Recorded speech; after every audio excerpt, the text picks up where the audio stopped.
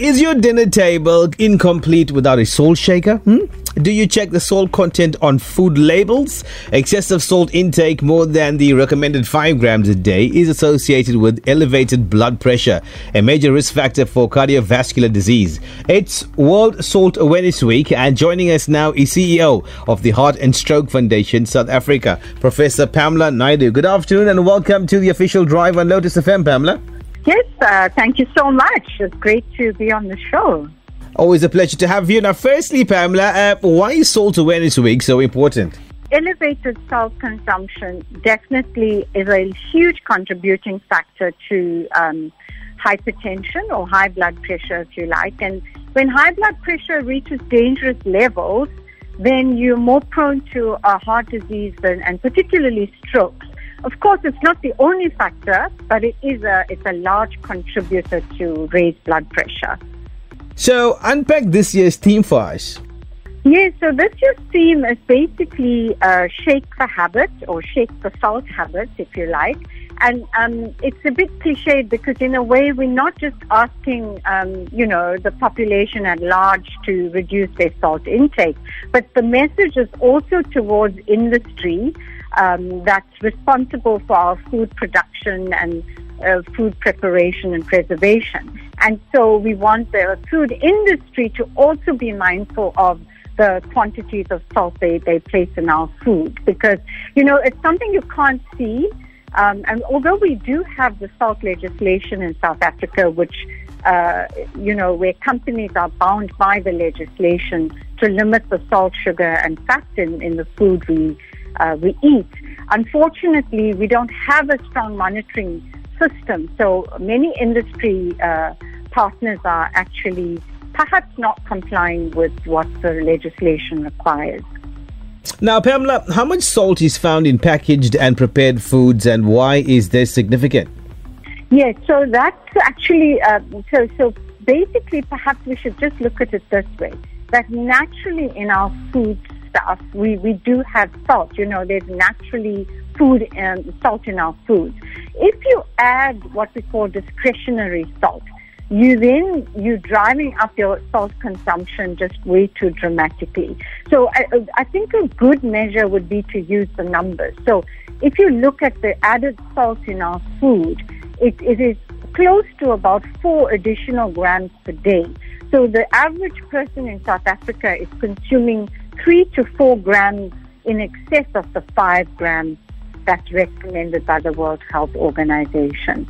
So that's kind of how you need to perhaps, compare the numbers so that you can make every effort to reduce that. It's difficult to measure, obviously, but when we talk about 5 grams a day, we do mean that it's the 5 grams must include the natural salt in your food as well.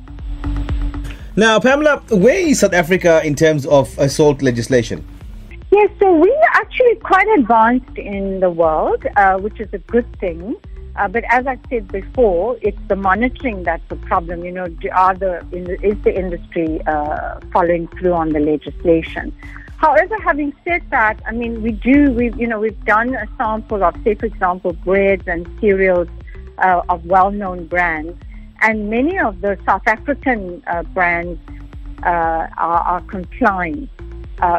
Yes, so I would say that the legislation has definitely helped. Part of our difficulty is the informal food industry or the informal sector, where there is no, it's very difficult to get them to comply with what the legislation requires. Can you explain the World Health Organization's shake package? That's actually a really good question, because you see, at the end of the day, the World Health Organization is one of the key organizations that we would follow through on a package of strategies to reduce salt consumption and then ultimately to reduce hypertension or high blood pressure. So if you look at the Shake Salt package, it's the acronym that stands for S is for surveillance. So we need to measure and monitor salt use. So that's at population level. And this is targeted at mostly at government, but we can also use it in our day-to-day lives. The H in the Shake stands for harness the industry.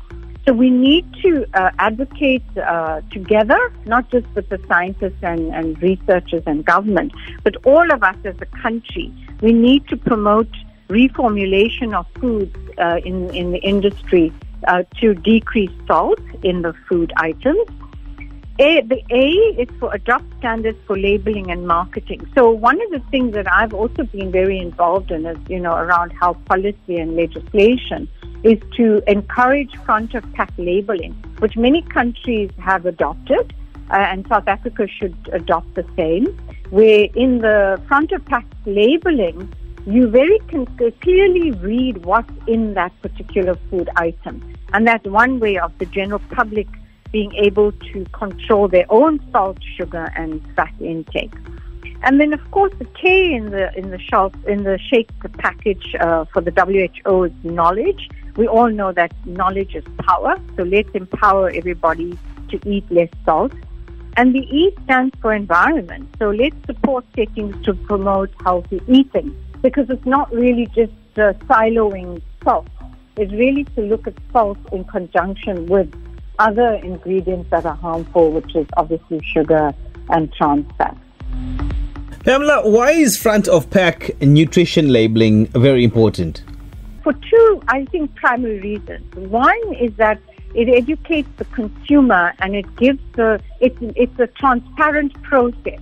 So the consumer has a right to know what's in their food items, and so the front-of-pack labeling encourages us to read it and to know, what's there, what should be there, and what shouldn't be there. So it's a way to also harness the public's interest in trying to control what industry does. Industry should not be a free-for-all sector. So basically, and then of course for government to be able to legislate on this, they need to include the front-of-pack labeling as part of the legislature. And finally, Pamela, how can people get more information now on salt and heart disease? Well, they're more than welcome to contact the Heart and Stroke Foundation South Africa. We have a health chat line. We have a website, www.heartfoundation.co.za, where they can find ample information. But you're also more than welcome to get on the website, and you'll find all our national office telephone numbers on there. And we have very, very skilled dietitians and other professional staff who can also guide the individual queries around salt and diet. Great. CEO of the Heart and Stroke Foundation South Africa, Professor Pamela Naidoo. It's been a pleasure chatting to you this afternoon on the Official Drive. Thank you very much for joining us. Thank you, and thanks to your listeners as well.